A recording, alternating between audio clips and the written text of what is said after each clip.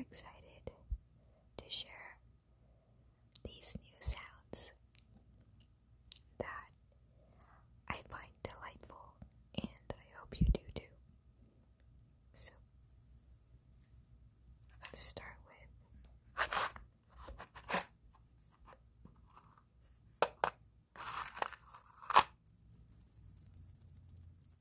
can you guess what these are?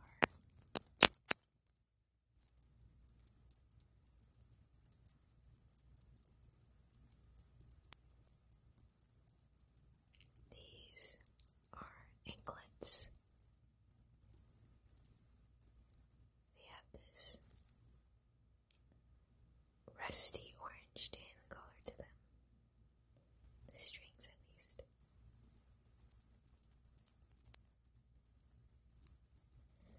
And the bells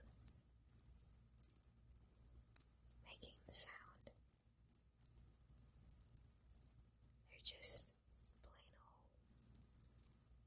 silver gray.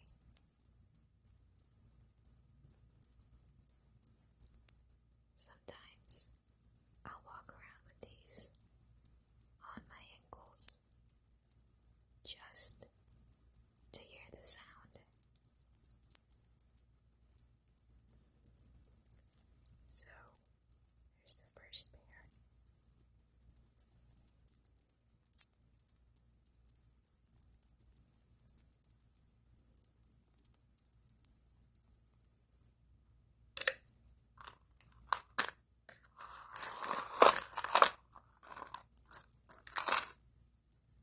Here's the other pair.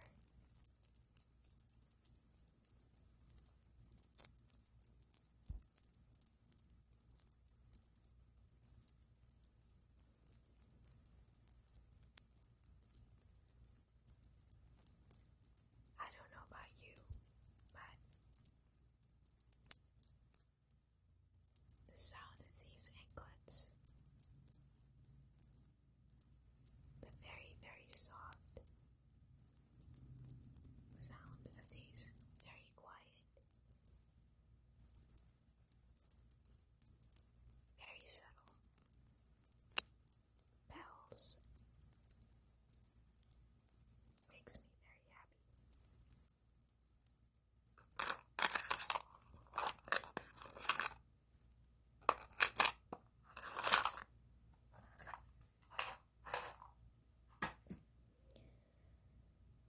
Next,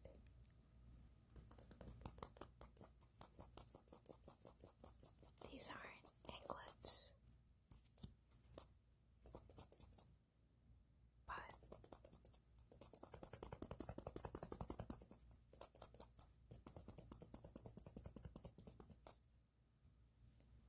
they are two steel rods, very small ones, at the end of this belt used for yoga.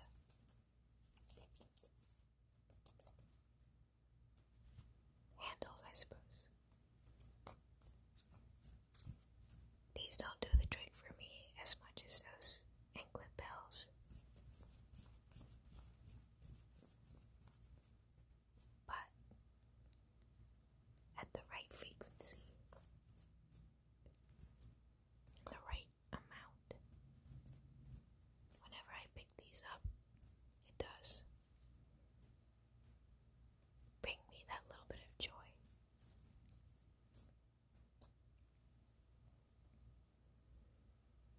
Next,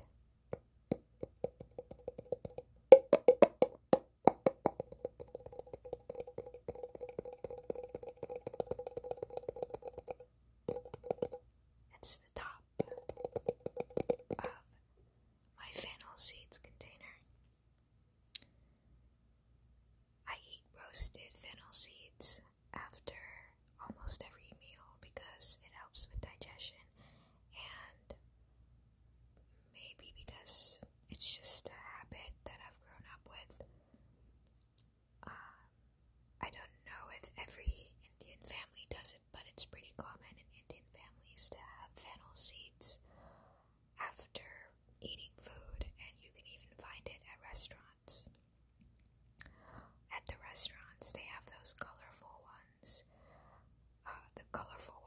basically just sugar, like little tiny, tiny, tiny little sugar pills mixed with the actual roasted fennel seeds.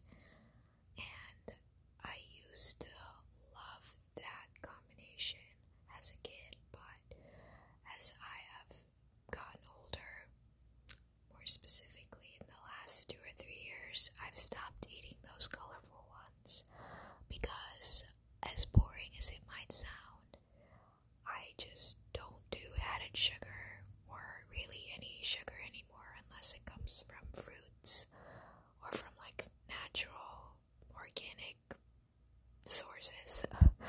I can do honey sometimes, but I'm on a break from honey now because of a recent discovery of a histamine intolerance, which it's debatable on whether honey makes that worse or makes that better or doesn't make a difference, but just to be safe, I'm just kind of on a histamine elimination diet.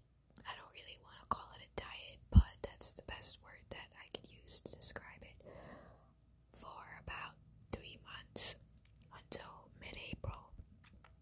Then I'm gonna have a follow-up session with my nutritionist, functional nutritionist to be specific, because functional medicine is not the same as traditional medicine, and we'll reassess if I need to continue this to minimally. I mean, I most likely will, but I'm gonna start reintroducing one thing at a time back into my diet. So I'll try something like honey again, once in a week, see how I do, wait like 3 to 5 days, basically.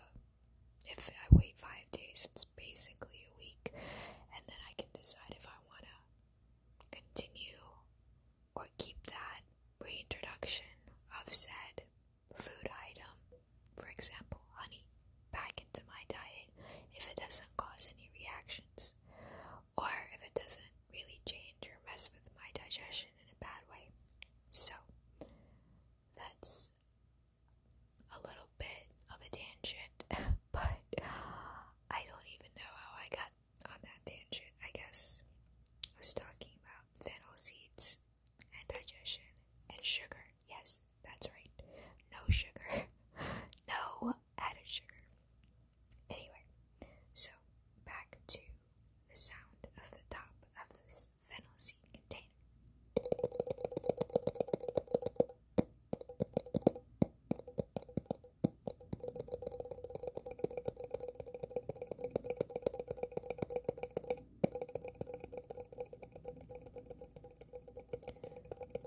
You know, I just love the experience of tapping.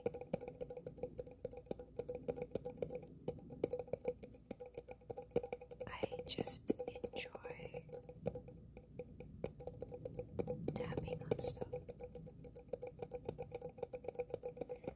And then it feels like a meditation almost.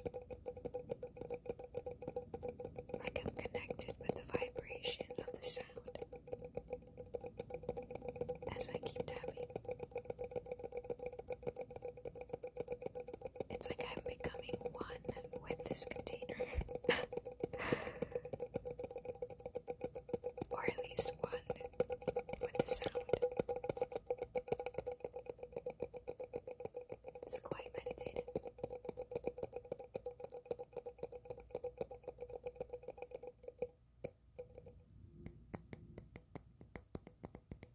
This is the side of the container. It's a different material. It's glass. The top was not glass. It was just like steel, I think.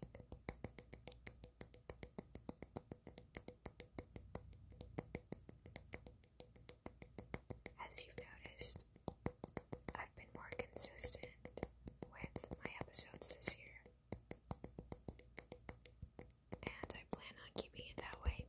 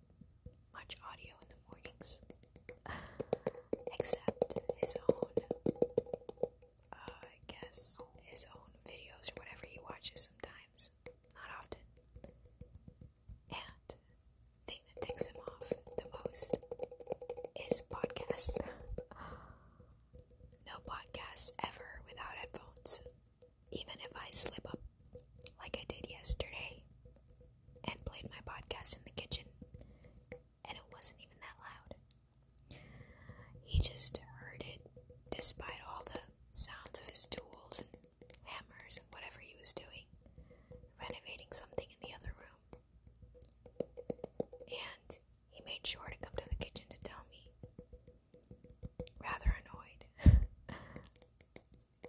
that he doesn't like hearing podcasts. Anyway, I just find it very funny and interesting what makes people tick in good ways and in bad ways, I guess, but I don't purposely do stuff to make people tick. I don't think anyone does, but it's always interesting to know when you find out what bothers people, and you don't always understand why, but we all have our quirks like that.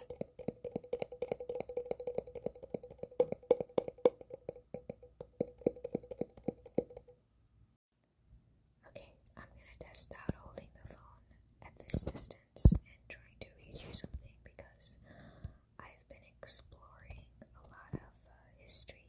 Well, I can't say a lot if I think in terms of all the history that there is in this world. I've just barely touched the surface, but I've gotten really interested in history recently. And the way it all began, I guess, was with my interest in Japan. And the way, well, let's just say that I've been making a lot of yin-yangs in my art recently, more than usual. And so I was thinking of the roots of symbolism and just Taoism and the idea of balance in the world. And I realized that I don't know how, maybe it's because of a guy that I met recently, but he was really interested, or he really respected the Japanese culture, and I knew I did too, but I didn't know too much about it, so I decided I'd learn more. And so, oh, I know, I found this book. Well, I found the word Ikigai online. I just saw it on a Facebook post, and I was really fascinated by the chart that was in the post. The word Ikigai was in the middle, and then it was kind of like a flower shape all around it. Different Venn diagrams that were turned into a flower around the word. And it said different things, like let me find the actual chart, the actual image, infographic I was looking at. And yes, here it is. Find your Ikigai. It's like when you type in Ikigai and go to image, it's just like the first thing that comes up. And Ikigai is spelled Ikigai. So it says a Japanese concept meaning a reason for being. And so in between profession and vocation is what you can be paid for, right? But there's this gray spot in each Venn diagram, because there's like four different, let's see, there's, yeah, 1, 2, 3, 4 different concepts, and they all overlap each other. In between, I guess, yeah, the profession and vocation gray area, it says comfortable but feeling of emptiness. Honestly, that's kind of how I feel with my current job. I think that's how most people feel, right? When you stay at a job for a really long time, you get comfortable with it, but there might be a feeling of emptiness. And you get paid for it.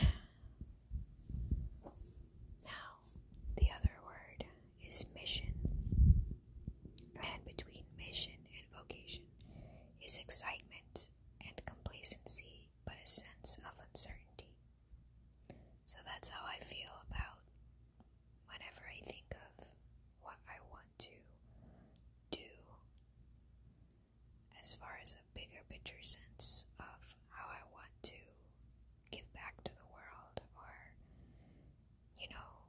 maybe do a job that feels more purposeful and passionate than what I'm doing right now. There is excitement about it, and sometimes there's complacency because, I'm not really maybe taking the serious next steps to make that happen, or I'm being complacent. But there's also a sense of uncertainty because with most things that have to do with passion, you usually don't know how it's going to go. You do it because you're passionate about it, and it usually doesn't pay much. It can later on, definitely, but that's not the reason why you're doing it. So there's always that uncertainty. And then between vocation and mission, it says what the world needs. And I would agree. I think that the world needs more people that are doing things that make them come alive and aren't just working for money, because we need more, just life-giving stuff in this world, and not things that we do that we have to do in a practical sense to survive and feed ourselves and keep living. But life isn't just about survival, it's about thriving, right? Or at least it is to me. And the world needs more people that are thriving and not just surviving and just going through the motions. So I've been reflecting on that recently. And then there's the word passion. Between mission and passion, it says what you love. And the gray area between mission and passion is delight and fullness, but no wealth. So it's kind of what I was saying between mission and vocation, but more specifically between mission and passion. There might be a lot of joy, but you might be poor. And I'm starting to question if I'm okay with being quote-unquote poor and not wealthy, as long as I'm feeling joyful and passionate about what I'm doing every day. Because I thank myself for this. I have a very practical side. I have not really been too risky with the things I'm passionate about, or at least not at the risk of losing my current job, which I've had almost for 3 years now. It's the longest I've ever had any job. I've had other jobs before for a long time, at least as far as, well, not as long as this, but point is, I've had jobs since I was 17, and I've switched them out almost every year. Maybe there was one job where I stayed for 2 years. This job I'm at right now, I'm surpassing 2 years though, so it is the longest job I've had. There's been a lot of changes, so things do stay interesting and it's not boring. There's challenges, which I like, because challenges means at least it's kind of like a game. Like, I gotta get better at doing things the new way now, because things keep changing. But after a while, it does get monotonous again. And, well, where was I going with this? The point is that this job is the job that I would consider myself being the wealthiest at, all things considered. It's the highest paying job I've had, and it's got the best benefits and lots of flexibility. I mean, I work from home, and I don't want to give that up. I work part-time, so there's been that flexibility of keeping the job part-time, but not being asked or pressured to become full-time. So that's nice, but my point is that there's still a lot of time that I sometimes wonder if I should just completely switch the course, or just try selling my art again, which I haven't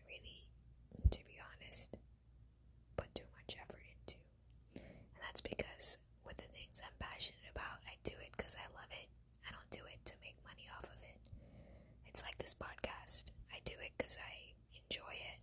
And yes, I do make a little bit of money, but it's barely anything.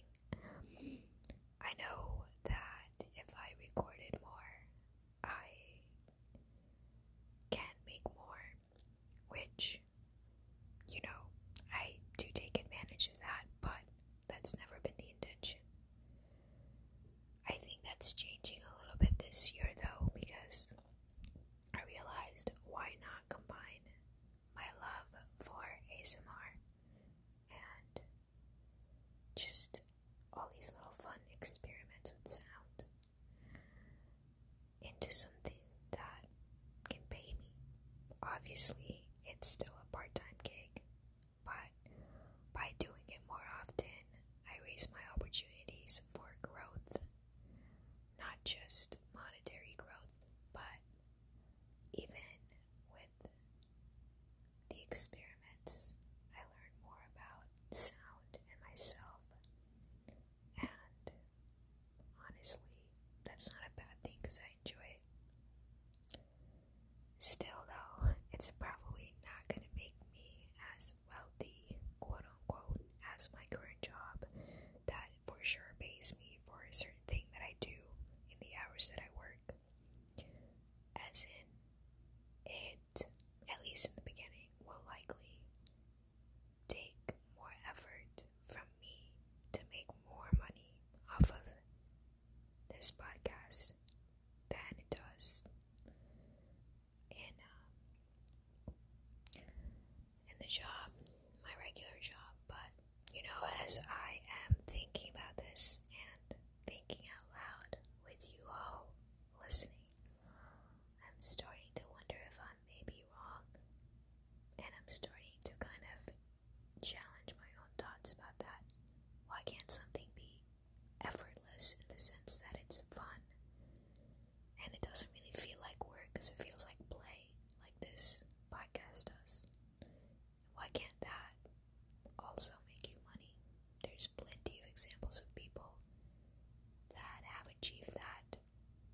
So, you know what? I might come back on that. Okay, the fourth. Well, we circled around a little flower here. So, profession, vocation, mission, passion. So, between passion and profession, it says what you are good at, right? The gray area between passion and profession is satisfaction, but feeling of uselessness. That describes perfectly how I sometimes feel about this podcast and my other podcast. I am passionate about sharing things with the world and just talking about stuff that I find interesting, because I think it's important for people to have conversations about things and for people to hear other people's ideas. I personally have been inspired by so many podcasts that I've listened to. Not as much ASMR podcasts, because I haven't really found too many ASMR podcasts like this one, where people are just, where someone's just talking, whisper talking. Usually, the talking podcasts are ones that are more structured and organized, and people are using their normal voices and their normal tones. Those are the ones I'm referring to. They've inspired me a lot, and I've learned so much from them. They've actually inspired a lot of change in me and the decisions that I've made in my life that I don't regret. And so that is so valuable to me, because it's not stuff that I learned in school. And I figure, it's something that, yes, I can put effort into, and I have some level of natural talent at. It's just about nurturing that talent, honing in on it, and improving myself. But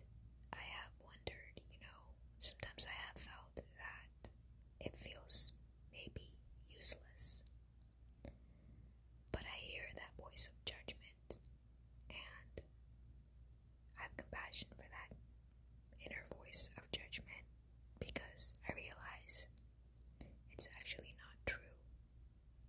Nothing is useless, especially if it gives you a sense of satisfaction and joy and has the potential to help people.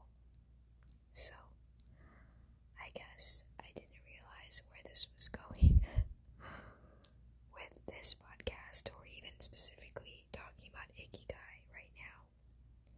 But I've had all these insights come up just by thinking out loud.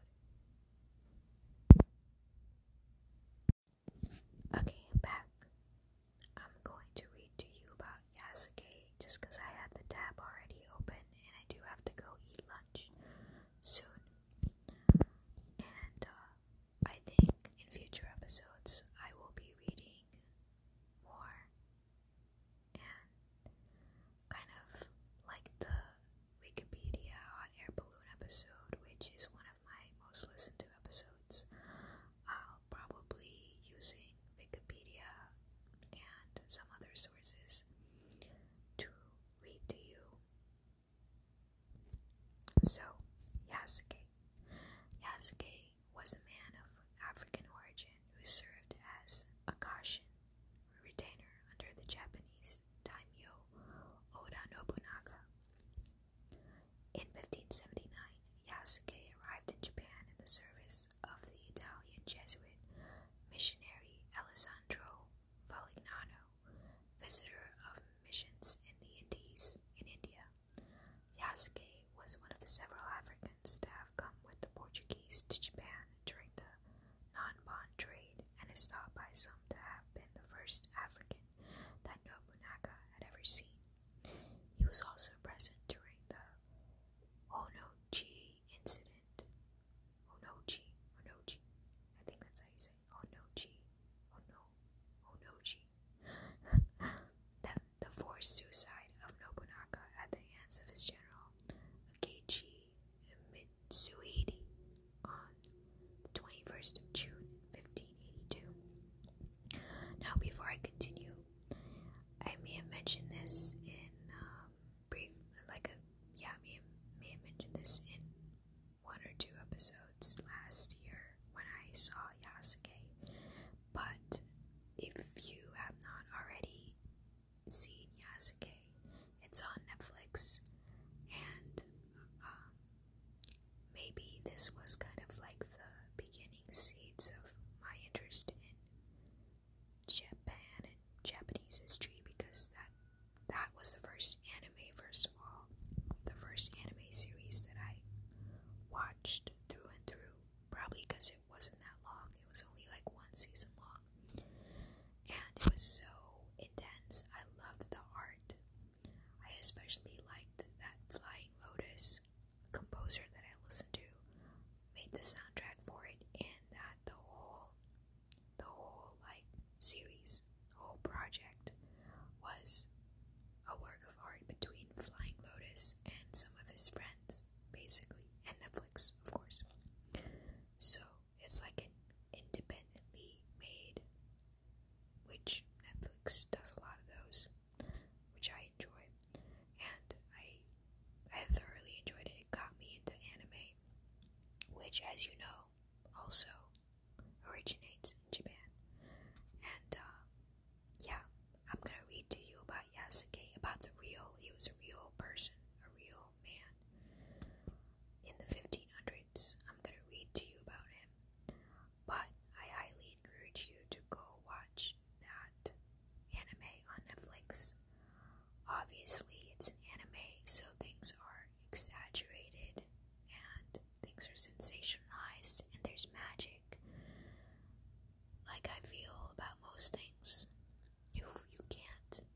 If we weren't there back then, we didn't exactly see what happened. If we can't disprove it, I'm pretty open-minded.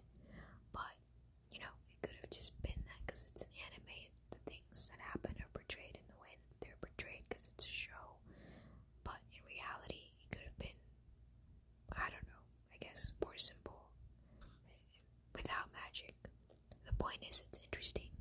And even if a lot of it is fictional, Yasuke was a real black samurai, that part is not fictional. He did exist. So, that's what I'm reading to you about now. And for fun, do go watch the anime too. Okay, theories about early life. According to his story, Ecclesiastique de... gosh, I don't know how to say this.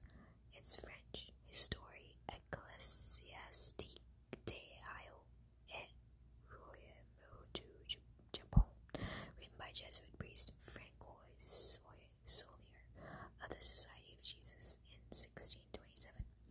Yasuke was likely from Mozambique. No further account corroborates this assumption.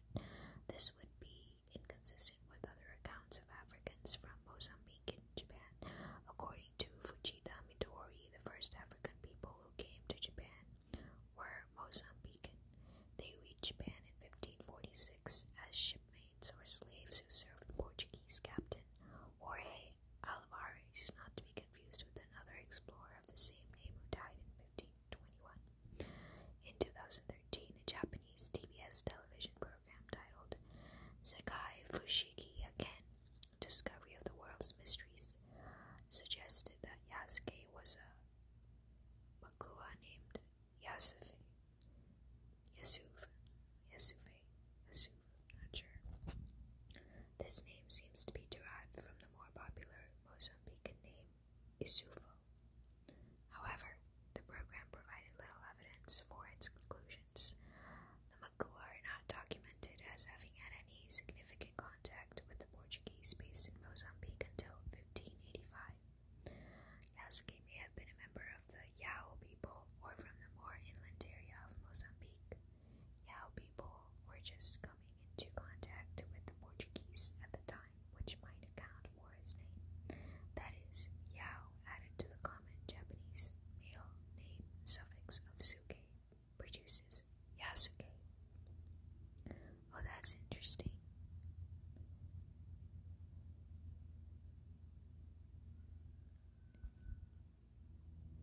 Okay, I'm gonna read one more paragraph and then I gotta go because I'm hungry. It is my lunchtime. Yasuke may have been a slave. Thomas Lockley acknowledges it is possible that Yasuke was enslaved